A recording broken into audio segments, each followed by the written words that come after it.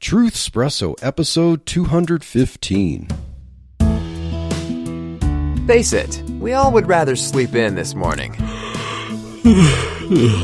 That's why God gave us espresso, to kickstart our zombified corpses into hyperdrive. And now, giving your mind and soul the morning shot of truth it craves. This is Truth Espresso with Daniel Minnick.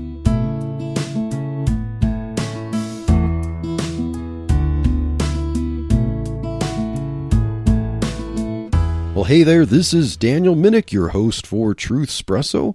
Welcome, and if you see the title for this episode, it is a rewind, which means that I am airing an episode that I have previously done. My wife and I just found ourselves a little unable to record a new episode for this week. We both kind of fell under the weather a little bit, and not to mention that this weekend has been slammed with activities. We have to make a lot of food for stuff, and so we're just under a little crunch. Haven't been able to have any time to be able to put together notes and record and so on. So what we're going to do is we are going to air an episode that we released back in December of 2020, and this is episode 78, entitled The Christmas Promise of Isaiah 9:6.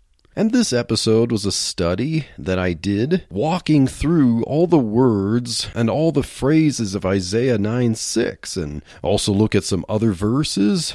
So we go over the virgin birth of Jesus Christ and whether Jesus was truly the Son of God, deity in the flesh. And so, really, I leave no stone unturned as I walk through Isaiah 9:6, and so I hope you enjoy this episode of Truth Espresso, this rewind, as we look at Isaiah 9:6 for this Christmas season. And without further ado, here is the episode. Well, hey there, this is Daniel Minnick, your host for Truth Espresso. Welcome. I hope that you're going to enjoy the holiday season, especially Christmas, as this is going to be the Christmas episode here on Truth Espresso. So get your thinking caps ready and enjoy a deep dive into Christmas. And now on this episode, dealing with the topic of Christmas, I'm not going to read the Christmas story. I'm not going to talk specifically about Mary and Joseph and the manger scene.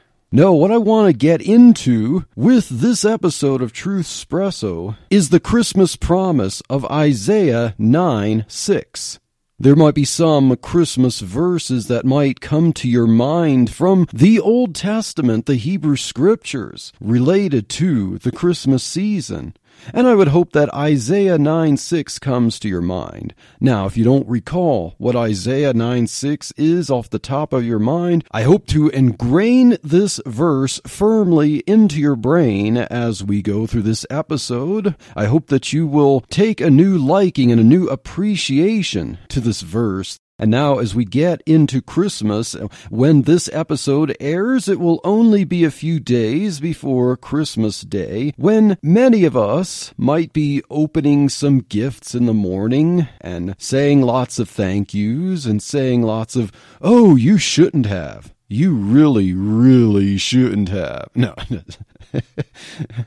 But one of the common traditions by Christians and even non-Christians alike when celebrating Christmas is opening presents. And now I also recognize that there are a lot of Christians who don't celebrate Christmas and believe that it's a pagan holiday that should be shunned, and I respect that, and I also respect that those of us who do gift exchanges, we try to keep the identity of those gifts a secret. We might get them a month in advance if you're one of those earlier shoppers, maybe a few months in advance, or maybe you're running to the store on Christmas Eve and then hoping that what you are trying to get is still there on the shelves, and then you get it home, but what do? You put it in wrapping paper. And the idea is that the gift, although it is visible right there, it is concealed by some kind of fancy decorative wrapping paper to be revealed in full only on the day that it is to be opened.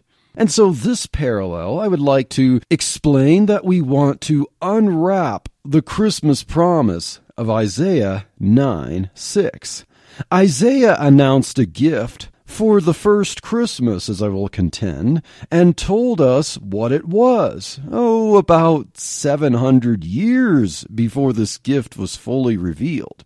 And so Isaiah, in prophecy, in Isaiah 9:6, prepared a gift from God for Israel. And it was wrapped up in Yahweh God in the second person of the Trinity, taking on a full human nature, being one person with the divine nature of God and a full human nature, and dwelt among us to be our substitute, to live among us, to fulfill the law, as Galatians 4:4-5 says, and ultimately to die and to pay for the sins of those who would be joined to him and reign with him forever. And of course, to be resurrected, as I pointed out in an earlier episode of Truth Espresso, back in Easter, about the importance of the resurrection, why the resurrection is as important as the death of Jesus Christ.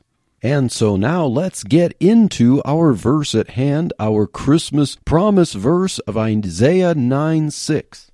And Isaiah 9:6 says, quote, "For unto us a child is born, unto us a son is given, and the government shall be upon his shoulder, and his name shall be called Wonderful Counselor, the Mighty God, the Everlasting Father, the Prince of Peace." So let's take this gift and let's unwrap this gift together, shall we? Let's take a deep dive and see what lay inside, and hopefully to encourage our faith a little bit as we see how this verse really is a messianic verse and how it really does talk about our Lord Jesus Christ. And it is one of those controversial verses that particularly, Jews who are not also believers in Jesus, Christians, or even atheists that don't want to understand that this was a genuine prophecy and that it was about Jesus and that Jesus is who he said he was and who he's attested to by the early writers in church history. So let's take this verse apart. Let's unwrap it together. Let's go phrase by phrase. So, the first phrase of this verse, "Unto us a child is born." Obviously, there is nothing really super special or unique about those words in particular. But in the context in Isaiah, what it's talking about here, it must be a special child, a king or a deliverer, especially as we look at the language that follows that describes this child. This is an announcement, a herald of a royal birth. And unto us would grant the idea that this is indeed for our benefit, for the benefit of Israel. Unto us a child is born, not just that a child somewhere out there is born, but unto us. The birth of this one special child has significance for the entirety of the nation of Israel. Now, there are some Jews that insist that this is not really a prophecy. It is a statement about what King Hezekiah would do. It is a declaration that although the enemies of God, Sennacherib, were plotting against Israel, that King Hezekiah, who would become king soon following King Ahaz, would be the one who would deliver Israel from their enemies at that time, and that Hezekiah, although not coronated as king at that time, that he was still a youth, that this statement was declaring who was presently there at the time and who was going to be a deliverer at that time, pretty soon. Ahaz, as I said, was reigning during this time, and Hezekiah was his son, who was considered a good king by all accounts in the 2 Kings and 2 Chronicles and in Isaiah. In fact, the name Hezekiah means strengthened of Yah, or strengthened of God. Now, we will test to see whether Hezekiah matches or lines up with this prophecy. We will see if King Hezekiah lines up with everything in Isaiah 9:6, or even in parallel passages that would seem to have some good evidence that they're both talking about the same person and what this person would do. So sure, King Hezekiah is indeed mentioned in the book of Isaiah quite a bit, and it's all in good terms, at least almost all of it. But we still need to test this prophecy to see if King Hezekiah is the one who is in mind. Unto us a son is given.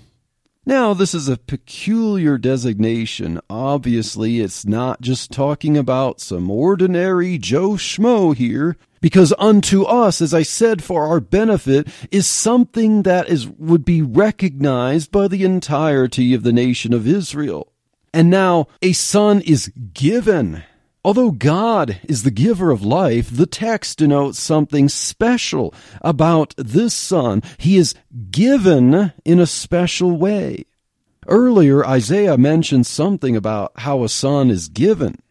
So now we're going to shift a little bit to look at another verse of Scripture that's actually not that far from Isaiah 9:6. It's in Isaiah, and it's only 2 chapters back. It's in the same context. This is Isaiah 7:14. And so as we're going to figure out what Isaiah 9:6 is talking about, we also should look at what Isaiah 7:14 is talking about and hash that verse out a little bit, because Isaiah 7:14 just so happens to be another one of those Christmas verses to unwrap. Isaiah 7:14, just 2 chapters earlier from our Isaiah 9:6 says, "Therefore, the Lord himself shall give you a sign. Behold, a virgin shall conceive and bear a son, and shall call his name Emmanuel." And now you might be familiar with some of the controversies surrounding this verse, especially with one particular word in this verse. This word is the word virgin. Behold, a virgin shall conceive. And the issue is that this word in the Hebrew language speaks to the idea that perhaps maybe it's a little hasty, or maybe there's some later traditions that crept up that would translate this word as virgin. Perhaps the word virgin is not an accurate translation of this Hebrew word, and the Hebrew word is the word Alma. And those who would deny the virgin birth of Jesus have this one argument that the word Alma, the Hebrew word there, does not mean virgin, it means young woman. Now, of course, we can argue that the word Alma can indicate a virgin by connotation or context, because the word Alma speaks to the age of a woman. Now, we could assume that under normal understanding, if someone is this young woman, she hasn't yet attained unto marriage. Definitely the word does not indicate someone who's taken a vow of virginity. It just refers primarily to an age. And now the argument is that if Isaiah meant virgin, he should have used the Hebrew word Betula instead of Alma. But now let's look at that. Would Betula have been a better choice to indicate virgin? Well, strictly lexically speaking, perhaps, but if God intended to use the word Alma there under inspiration, there's a reason for that, and it doesn't have to be to say that this is not a virgin woman. Now, the use of the word Alma in the Hebrew Old Testament is pretty rare. It occurs only 7 total times in the Hebrew Old Testament. Now, there are lots of references to women, and in fact, there are many references to the word Betula in the Old Testament, but Alma occurs only 7 times. Now, according to Jews for Jesus, the site jewsforjesus.org has an article there, and I'll post a link to this in the show notes. According to Jews to Jesus, the word Alma itself doesn't denote a virgin. Uh-oh, there goes the virgin birth. Not so fast. The word Alma itself doesn't denote a virgin, but it is never used in those 7 usages to specify a woman who is married. So although the word itself doesn't, by definition, ever clearly specify a woman who is known in the context to be married, it denotes age. And of course we know that Mary was young. And we can also see that another argument against the word Betula is that the word Betula does not necessarily mean that the person is a virgin, although it is most commonly used to refer to a virgin woman. It is not universally the case. It might be someone who is not recognized or scrutinized to be virgin. It might be someone who's perceived to be a virgin, or according to the cultural chronology, would be detected as a virgin, but it's not necessary. And it doesn't indicate age. So if the sign demanded that the woman be young, Betula doesn't necessarily mean that the woman is young. So there's good reason to use the word Alma here. But let's look at Joel 1:8. This is an occurrence of the word Betula where it could indicate someone who's not a virgin. Joel 1:8 says, "Lament like a virgin, Betula, girded with sackcloth for the husband of her youth."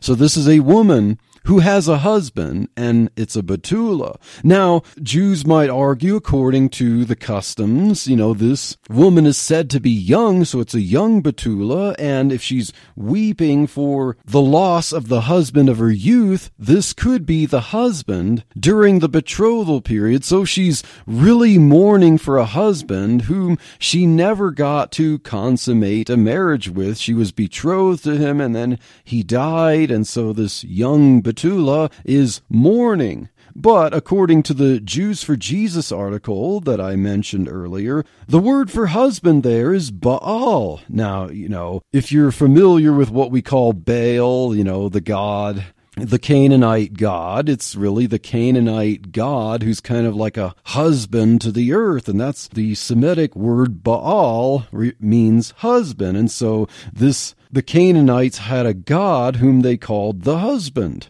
So this isn't referring to some Baal worshiper or some pagan who's a husband, it just means husband. But according to the Jews for Jesus article, Baal is never used of a man during his betrothal period. So there's no way to argue for certainty that this was a betrothal period. It's not mentioned, and it's not in the connotation either. It's an argument completely from silence. And so therefore it leaves perfectly open the idea that Betula here does not necessarily always mean a virgin, and so it's perfectly fine for the word Alma to be used in Isaiah 7:14 to clearly indicate a young woman, and if it's a young woman, the assumption is that she has not yet attained marriage and is therefore a virgin. Now, some other evidence of virginity here, the Septuagint, or the LXX, which by tradition there were 70 so Jewish scholars who translated the Hebrew Old Testament to Greek during the Greek Empire out of fear of losing their scriptures. They wanted to make sure that those who wouldn't learn to speak Hebrew would still be able to read the scriptures, and so to preserve the traditions, the scriptures, they translated into Greek as well. And so the Septuagint rendering of Isaiah 7:14 translates the word Alma as Parthenos, which clearly in the Greek means virgin. And so if these are Jewish scholars that translated the word Alma to Parthenos or virgin, then that speaks to the idea that they understood that the word meant virgin by connotation. Of course, many could argue that the Septuagint isn't a reliable translation of the Hebrew into Greek, or could have been corrupted over time, over transmission, and perhaps the manuscripts of the Septuagint that we have today are not like the original manuscripts of the Septuagint that were written at that time that could have translated the word differently. And of course, yes, there are problems with the Septuagint. Many scholars believe that Isaiah, in particular, is the worst translated book in the Septuagint. And we could see that particularly when we look at Isaiah 9:6. We may be left scratching our head as to how the translators picked the words that they did to render the last part of the verse. When they translated the names, the name given, the four-part name given to the son who would be given, it doesn't seem to line up much with the Hebrew. But there's been a historical tradition of even Christians using the Septuagint, and so the Septuagint has a history of attestation, and it's not a open and shut case that the Septuagint can't be an argument to show that Jews at the time, as they translated the word Alma to Parthenos, they didn't understand at the time that the word meant a virgin by implication.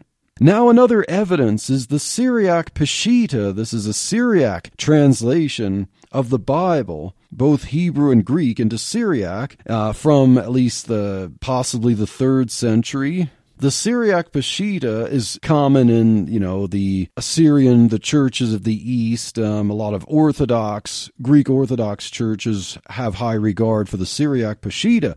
Now, the Syriac Peshitta, being a 3rd century witness to the translation of this verse, renders the word as a virgin.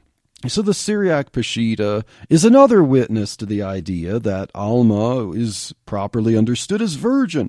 And of course we have Jerome, who is one of 2 Hebrew scholars in the early church history. A lot of the early church writers and fathers weren't well versed in Hebrew, but Jerome studied with the Jews for at least a decade, and he learned Hebrew, and he had his disputes with Augustine over how he would render things in the Latin Vulgate, and he was the Hebrew scholar and Augustine wasn't.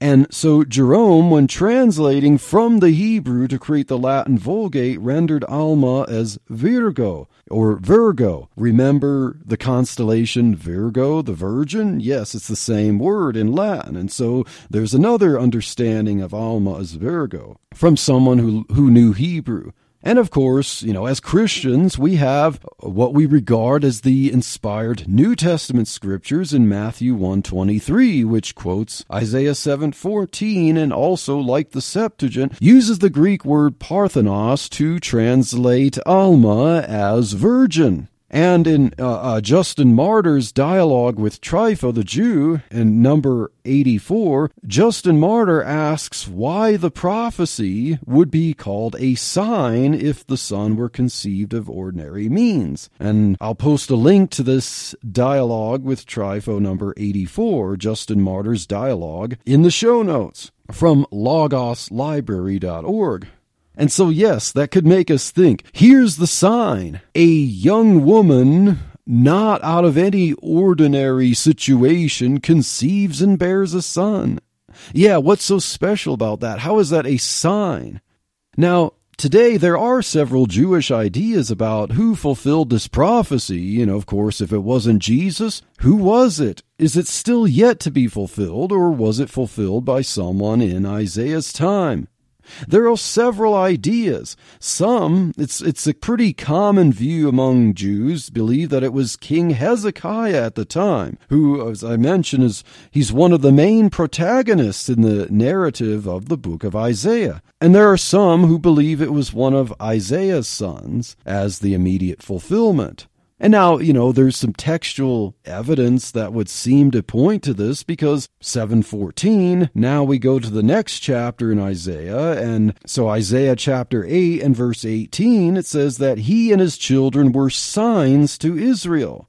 And I see this argument in JewsForJudaism.org. I'll put a link to this article in the show notes. So let me first read Isaiah 8:18 to give that little wrench in the gears. Behold, I and the children whom the Lord Yahweh has given me are for signs and for wonders in Israel, from the Lord Yahweh of hosts, which dwelleth in Mount Zion. And so just before, I remember King Ahaz was rejecting the signs that God was giving him, and Isaiah God said that he would give a sign anyway, and one sign mentioned is 7:14, that the woman would conceive and bear a son and would call his name Emmanuel. So now who is this woman? Is this woman Isaiah's wife? Because if we read in Isaiah chapter 8 and verse 1, just a little earlier, it says, "Moreover the Lord said unto me, Take thee a great roll and write in it with a man's pen concerning Maher-shalal-Hashbaz. And I took unto me faithful witnesses to record, Uriah the priest and Zechariah the son of Jeberechiah. And I went unto the prophetess, and she conceived, and bare a son." That sounds familiar. "Then said the Lord Yahweh to me, Call his name Maher-shalal-Hashbaz. For before the child shall have knowledge to cry, My father and my mother, the riches of Damascus and the spoil of Samaria shall be taken away before the king of Assyria." So it mentions the child shall have knowledge to cry. It says that Isaiah went to the prophetess, she conceived and bare a son. It gives a name, and it says, before the child shall have knowledge to cry. That sounds familiar. If we look at Isaiah 7:15, which is right after 14, our Christmas verse, about the virgin conceiving and bearing a son, calling his name Emmanuel, and then verse 15, butter or curds and honey shall he eat, that he may know to refuse the good and choose the evil. Now verse 16, for before the child shall know to refuse the evil and choose the good, the land that thou abhorrest shall be forsaken of both her kings. And so this seems to be textual evidence that the next chapter, Isaiah's son, is the one who fulfills this. But a wrench in that is that you must make this a different son from Isaiah 9:6, because it mentions a child being born, a son being given. A lot of Jewish tradition believes that both of those are messianic, or that they both at least refer to the same child. And in Isaiah 9:6, the government shall be upon his shoulder. The names given to this person are kingly names, and Isaiah was a prophet. His son did not become the king. In verse 7, of the increase of his government and peace there shall be no end upon the throne of David and upon his kingdom, to order and to establishment. Okay, so we have a king here. And so it seems that there could be some challenges to this, even though it seems like it follows in the text that the son that is given is Isaiah's son. Yet, if there are differences between Isaiah's son and the son that is born of the virgin in Isaiah 7:14 is not the same one, then Isaiah 7:14 stands, and it's similar to Isaiah 9:6, talking about the king whose kingdom will be forever. So that's one theory that I believe doesn't hold up, and it seems to be a minority theory among some Jews, because other ones hold that Isaiah 7:14 is talking about Hezekiah. Now there is another belief that we can't forget, that it was simply a son of a woman at the time who has been lost to history. So it's an unknown woman who bore an unknown son, and we don't know anything about this person. Now, this position would be convenient in that it avoids testing the record of anyone. You can prove your position by not having it open to scrutiny by any records of anyone to compare to see if the prophecy describes the person. So if it's someone you don't know, then you don't have to prove anything. But it would be strange that someone so incredibly lofty and called God with us would be someone who is completely lost to history and has no discernible effect on anything. That would be the worst kind of failed prophecy and would totally moot the verse of any meaning whatsoever. We would just do well to skip that verse. There's no significance to it. Now, interestingly, there's another verse I'd like to bring up. I know our focus is on Isaiah 9:6, so we need to get back to that as we go through the phrases. But Jeremiah 31:22 says, How long wilt thou go about, O thou backsliding daughter? Referring to Israel. For the Lord Yahweh hath created a new thing in the earth. A woman shall compass a man. Yes, this is another one of those texts that could technically have different interpretations. A lot of early church fathers have taken this as another prophecy of the virgin birth, and of course, non-Christian Jews would disagree with that. Could this just mean that for the first time a woman leader will have to take the charge and lead? Well, that's certainly not new because we have Deborah as an example. Is it just about a king born of normal means? That wouldn't be a new thing to be described in this manner. It says that Yahweh has created a new thing in the earth or in the land. A new thing. A woman shall compass a man is a new thing according to this verse. So this could be another evidence that Isaiah 7:14, when referring to a young woman conceiving a child and calling him God with us, that lines up with this new thing of Jeremiah 31:22. And the new thing is that a woman shall compass a man. And if by Jewish tradition and generation, the son is known according to the father, and yet here we have the woman encompassing a man, and that's a new thing. That could be a virginal thing. So now that we've exhausted Isaiah 7:14 a little bit and the virgin birth, and that it should be talking about Messiah, not just Isaiah's son or Hezekiah, let's go back to Isaiah 9:6 and continue the phrases we talked about. Unto us a child is born, and unto us for our benefit a special son is given. And so now the next phrase, and the government shall be upon his shoulders. Now, to the Jews, a government was a burden to bear. And so this task would be on the ever-able Messiah figure. He would perform this task and perform it perfectly. He would shoulder the burden of government. He would take this burden on his shoulder and turn it into a blessing for the nation. And now, a lot of Christians, we like to look at Christmas, we like to look at the babe born in the manger and just think of all that's so sweet and cute, the silent night, the angels singing, and then he would grow up as a kid and become a man and then have a ministry of healing people, and then he would die for our sins. But yet, this verse clearly refers to the government being upon his shoulders. So as Christians, we have to remember the full picture. We can't neglect the role of Jesus in Revelation and the epistles as it talks about him being the judge of the living and the dead, the one who will return and destroy his enemies. We must remember the ultimate purpose of the special son being born and given to Israel here is not just that he come to be a babe in a manger. He didn't just come somehow to see what it was like to walk on the earth as a human. He didn't just come to heal the sick. He didn't just come to raise the dead in this life. He didn't just come to perform miracles, although they attest to the divinity that he possessed.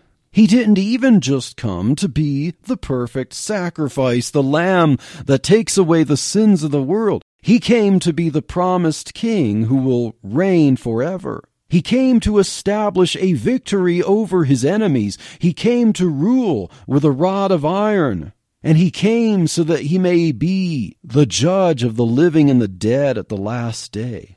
You know how often we like those pictures of Jesus as the gentle shepherd holding the lamb in his arms, and as if he is nothing but just a sweet option. Well, the scriptures present Jesus as more than just an option. 1 Peter 2:7, unto you, therefore, which believe, he is precious, he is unique. But unto them which be disobedient, the stone which the builders disallowed, the same is become the head of the corner. And in 2 Thessalonians 1:7-9, and to you who are troubled, rest with us when the Lord Jesus shall be revealed from heaven with his mighty angels, in flaming fire, taking vengeance on them that know not God and that obey not the gospel of our Lord Jesus Christ, who shall be punished with everlasting destruction from the presence of the Lord and from the glory of his power. So Jesus, when he returns, he comes in flaming fire to take vengeance. Revelation 19, verse 13 says, and he was clothed with a vesture dipped in blood, and his name is called the Word of God.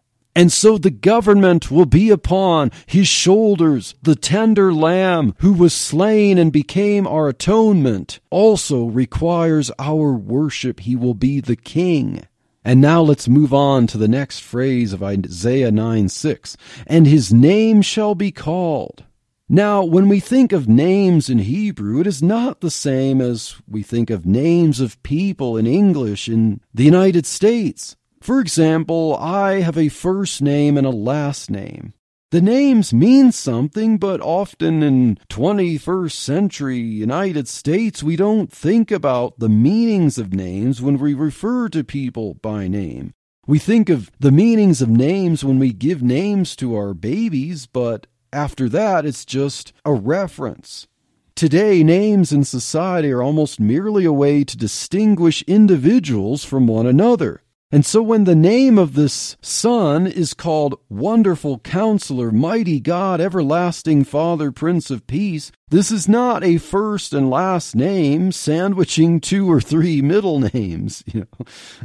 If that were the case, we don't see anyone calling Jesus by this name in the gospel accounts. No one says, can I call you Wonderful or Wundy for short?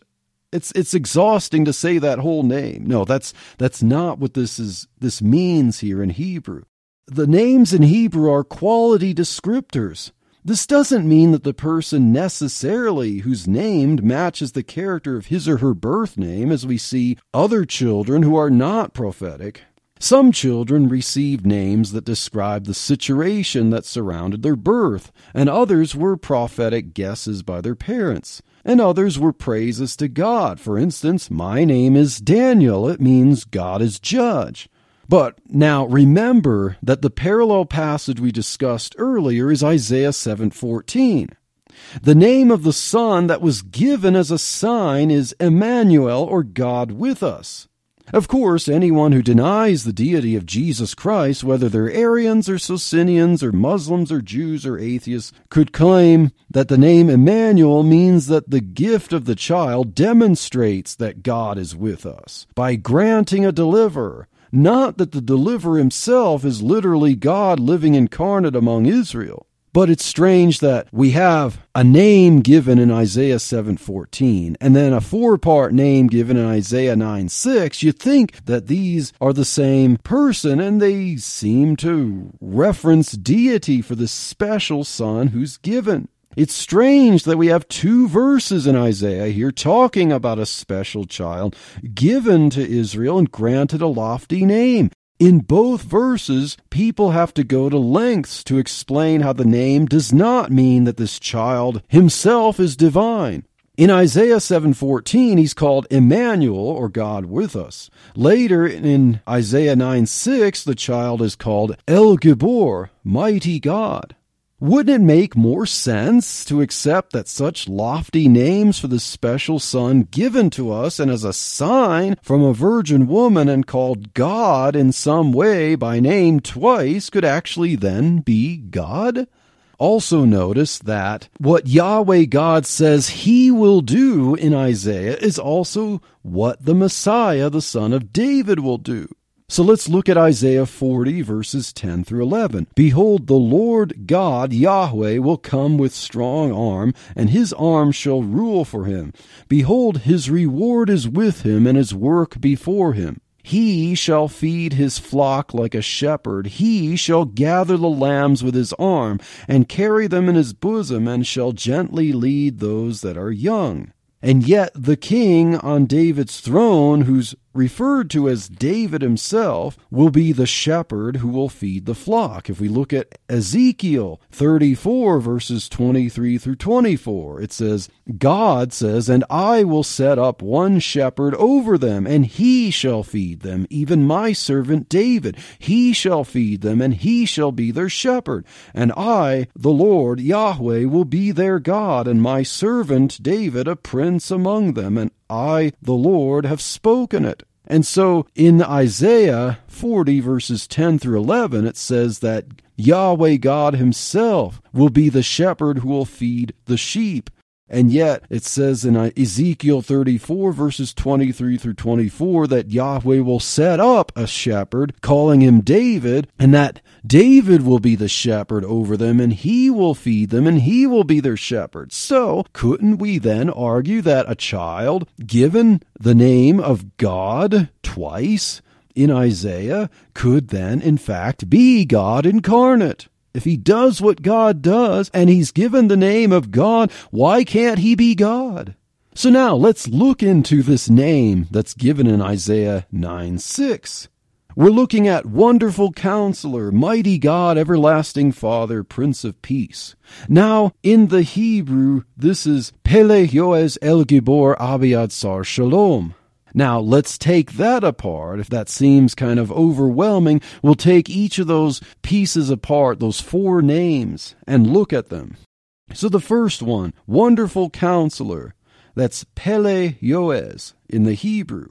Now, I think it's important to point out that if we're trying to determine if this four-part name given to the Son is just a reference to the God who gave the sign of the Son, or that the child's name just references the God who gave him, or if the names are aptly expressed as the character, as the nature of this child. Because if we can find these names as descriptions of God himself, and yet the child shall be called these names, then that seems to be some more evidence that we should regard this child as the incarnate Son of God himself, as Jesus Christ. So, Wonderful Counselor, Pele Yoez, the child shall be called Wonderful Counselor.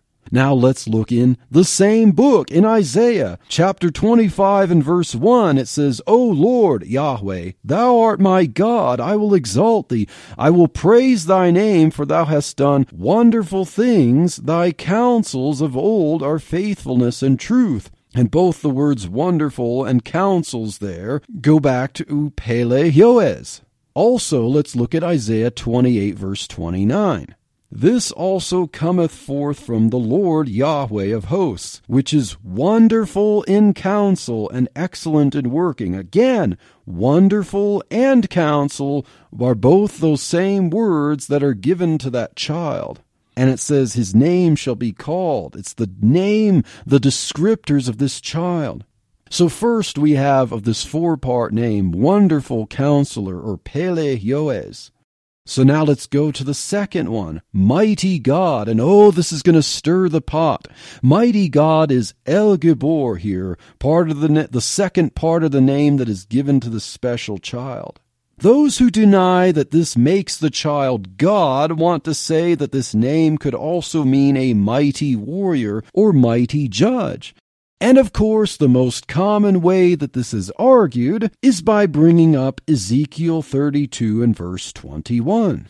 It says, the strong among the mighty, or Ele Giborim, shall speak to him out of the midst of hell, or Sheol, with them that help him. They are gone down, they lie uncircumcised, slain by the sword. So the argument is that, well, if El Gibor in Isaiah 9:6 means mighty God, then we also have other mighty gods mentioned in Ezekiel 32:21. So if you don't understand these Ele Giborim, these mighty gods in Ezekiel 32:21 to mean true gods, well then there's no reason to take El Gibor in Isaiah 9:6 to mean that the Son is a true God. It just means he's a mighty warrior, just like these. Now note that in context, in Ezekiel 32:21, talking about the strong among the mighty, or the Ele Giborim, the mighty gods, this is a reference to heathen warrior kings who were killed by the power of the one true God. They were examples of casualties. Like the king of Tyre, they thought they were gods. But the true God showed that they were mere men and brought them to the pit of death. This is a similar recurring theme. So let's see some of the earlier context to prove this point. So we just looked at Ezekiel 32:21, where a plural form of El Gibor is referencing dead heathen king warriors. So we move back 4 chapters. We look at Ezekiel 28, verse 2, and let's read. to see how we should treat these mighty gods.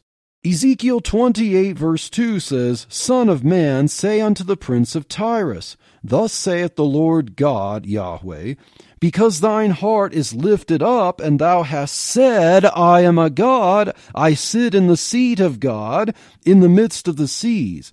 Yet thou art a man and not God, though thou set thine heart as the heart of God. This is important to the context of why these people were called mighty gods. And now skip down to verses 7 through 9 of Ezekiel 28. Behold, therefore I will bring strangers upon thee, the terrible of the nations, and they shall draw their swords against the beauty of thy wisdom, and they shall defile thy brightness. They shall bring thee down to the pit, and thou shalt die the deaths of them that are slain in the midst of the seas. Wilt thou yet say before him that slayeth thee, I am God? But thou shalt be a man and no God in the hand of him that slayeth thee. So this is the context as we go to Ezekiel 32:21. So you could basically put this in quotes. Oh yeah, the mighty gods in mockery shall speak to him out of the midst of Sheol. This is talking about the ones who thought they were gods and they were proven to be men. They were slain and they're dead. And so now in Ezekiel 32:21, these slain so-called mighty gods will speak to him out of the midst of Sheol, the realm of the dead. And so this is no proof that how we are to understand a name given to someone who's righteous in Isaiah 9:6, who's called El Gibor. We don't look at the negative reference of a plural form of El Gibor, who are people who thought they were gods, but were explicitly told by God, you are a man and not God. That doesn't prove how we should interpret mighty God, El Gibor, in Isaiah 9:6. So now let's see if we can find some context for Isaiah 9:6 that can help us to understand the phrase mighty God, the name El Gibor. What is the real context of this? Let's go from Isaiah 9:6, one chapter later in the same book. Remember, we were looking at Ezekiel, but now let's look at the same book. Perhaps a better context to understand El Gibor is in the same book, and only one chapter later. So in Isaiah 10, verses 20 through 21, we read these striking words in the same context of prophecy about how this child would deliver people. It says, And it shall come to pass in that day that the remnant of Israel, and such as are escaped of the house of Jacob, shall no more again stay upon him that smote them, but shall stay upon the Lord Yahweh, the Holy One of Israel, in truth. The remnant shall return, even the remnant of Jacob, unto the mighty God, El Gibor. So who is this El Gibor by name? It says in verse 20 that the remnant of Israel shall stay upon Yahweh. It's the tetragrammaton right there, the Holy One of Israel. They will stay upon him, and they will return unto El Gibor, the mighty God.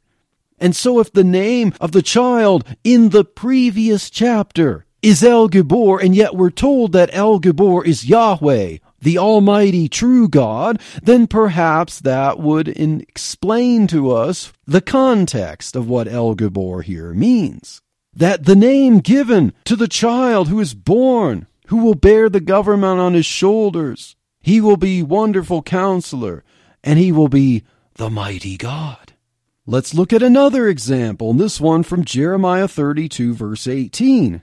Thou showest loving kindness unto thousands, and recompensest the iniquity of the fathers into the bosom of their children after them. The great, the mighty God, El Gibor, the Lord Yahweh of hosts, is his name. And yet this name is given to the Son. This is the way we should understand El Gibor, not the plural Ele Giborim referenced in Ezekiel, referring to kings who thought they were gods, but were proven not to be. This was mockery. That is no context to explain El Gibor in Isaiah 9:6. Here's another example from Jeremiah that shows how the king, the human king, the son of David, can also be called God. Jeremiah 23 verses 5 through 6. Behold, the days come, saith the Lord Yahweh, that I will raise unto David a righteous branch, and a king shall reign and prosper, and shall execute judgment and justice in the earth. That sounds like Isaiah 9:6. The government will be upon his shoulders. In his days Judah shall be saved, and Israel shall dwell safely. And this is his name, whereby he shall be called, the Lord our righteousness, Yahweh Zedek. So the name of this king is the righteous Yahweh, just like he's the mighty God El Gibor in Isaiah 9:6. That should be more evidence. The Son who's born and given and bears the government, who's the King who will rule forever, is the incarnate God himself. We also have Daniel chapter 7 verses 13 and 14. I saw in the night visions, and behold, one like the Son of Man came with the clouds of heaven, and came to the Ancient of Days, and they brought him near before him. And there was given him dominion and glory and a kingdom, that all people, nations, and languages should serve Yiplehun him. His dominion is an everlasting dominion, which shall not pass away, and his kingdom that which shall not be destroyed. Now in Isaiah 9:6, we have a reference to the Son who will reign. His kingdom will be forever, so this should be referring to the same person. This is another messianic reference. And we have verse 27 down below in Daniel 7. And the kingdom and dominion and the greatness of the kingdom under the whole heaven shall be given to the people of the saints of the Most High, whose kingdom is an everlasting kingdom, and all dominions shall serve and obey him. Now I want to look at that word serve there in both of those verses. In Daniel 7:14 and Daniel 7:27, the word serve, Yiplehun, is a very unique word in the Hebrew language.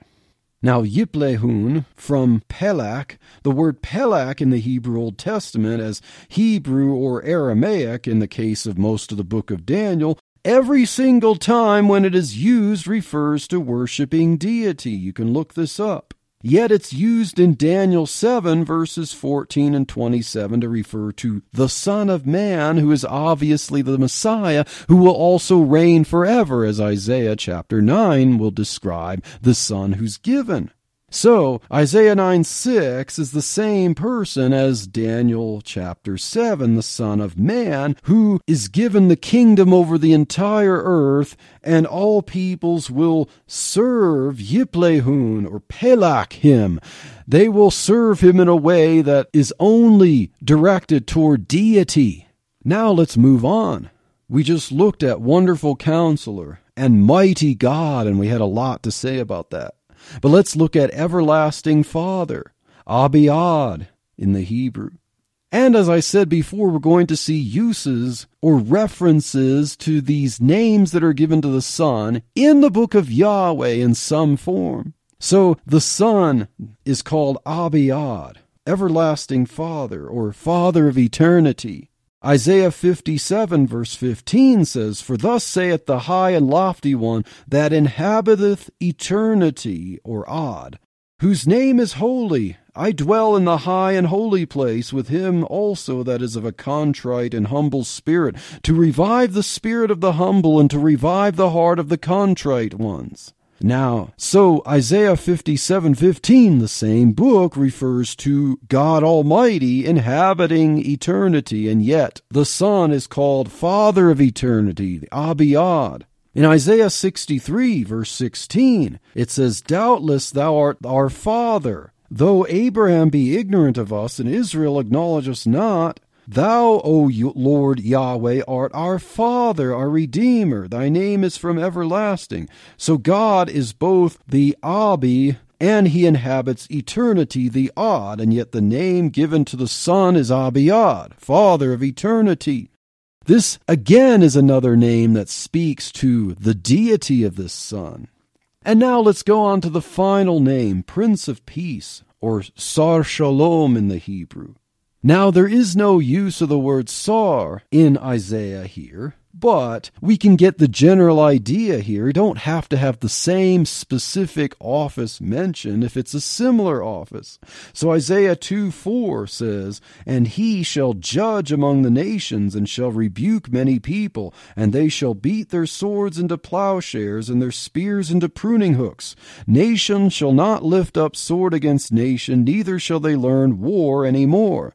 So God is said to judge among the nations, and his judgment will cause peace. So the Sar Shalom, the Prince of Peace, as a name given to the Son, seems also to apply to the God who judges and brings peace. We also have Isaiah 45, verse 7. "I form the light and create darkness.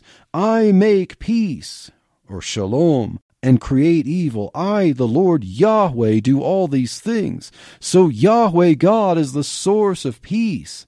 He is the one who creates shalom, or peace. But yet the name given to the Son, Sar Shalom, the Prince of Peace, shouldn't that speak also to his deity, that he all likewise can create peace?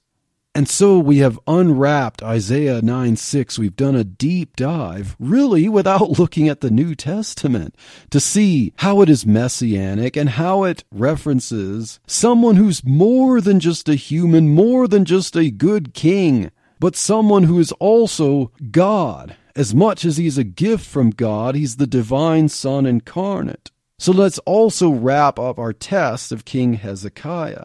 Could this person in Isaiah 9:6 be King Hezekiah? Well, let's look at the following verse, Isaiah 9:7. It says, "Of the increase of his government and peace there shall be no end." But yet, what do we know about King Hezekiah? As Hezekiah was indeed one of the greatest kings, one of the greatest pre-exilic kings, it was only in the divided kingdom of Judah. He didn't unite the two kingdoms during his reign. Also, Hezekiah, if you remember correctly, he became ill and he turned in his bed to the wall, and he was told by the prophet he was going to die. And remember, he turned in his head to the wall and prayed to God for healing, and God granted him 15 more years. Yet during those 15 years, Hezekiah became proud and showed some Babylonian envoys his riches. And of course, that meant God would have to judge. Isaiah, the prophet, then had to tell King Hezekiah this sobering prophecy. Isaiah 39, verses 5 through 7. So remember, this is in Isaiah, the same book of 9:6 that said in 9:7, "Of the increase of the Son's government and peace there shall be no end." Yet we see in Isaiah 39, verses 5 through 7, "Then said Isaiah to Hezekiah, Hear the word of the Lord, Yahweh of hosts. Behold, the days come, that all that is in thine house, and that which thy fathers have laid up in store until this day, shall be carried to Babylon. Nothing shall be left, saith the Lord. And of thy sons that shall issue from thee, which thou shalt beget, shall they take away, and they shall be eunuchs in the palace of the king of Babylon." So, in other words, Hezekiah's sons will not themselves bear sons, and everything will be taken away, taken captive into Babylon. Does that really sound like, "Of the increase of his government and peace there shall be no end"?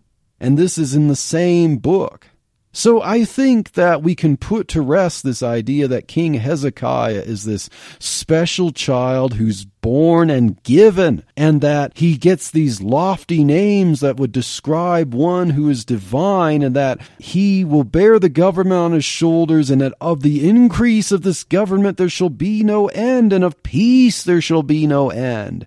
Where's the increase of the government when it's all taken away and carried to Babylon?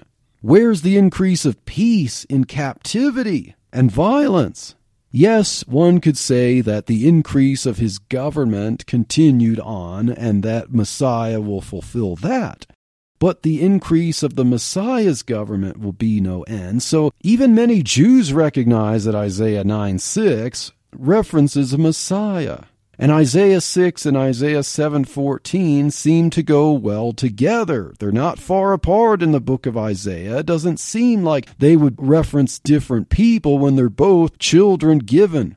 The first mentioned as a sign born of a young woman or virgin, and given the name Emmanuel. And then Isaiah 9:6 mentions the child who's born and given both unto us, and that he will have a name, just like Isaiah 7:14 mentions the name Emmanuel. 9:6 mentions a four-part name. Pele Yoez El Gibor Abiatzar Shalom, Wonderful Counselor, Mighty God, Everlasting Father, Prince of Peace. So why shouldn't these be talking about the same person? And if they are, Isaiah's son fails. King Hezekiah fails.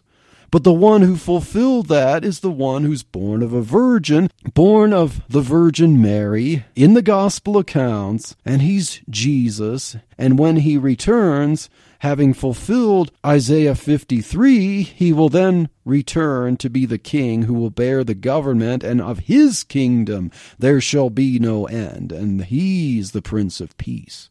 And so I hope this little study of Isaiah 9:6 and some other verses in Isaiah 7:14 have done a little more unwrapping of the gift of this Christmas promise. I know it seemed like we're drinking from a fire hose, but I hope that this really makes you think deeply about the prophecies of Jesus Christ and who he is.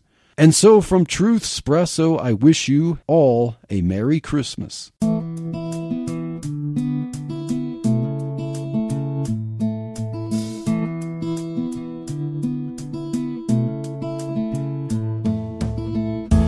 Thank you for waking up with Truth Espresso. Good morning, and God bless your day. Hey friends, Daniel Minnick here again. If you liked waking up to this episode of Truth Espresso, I would really appreciate it if you would rate it on Apple Podcasts, Stitcher, or whatever application you use to listen to Truth Espresso.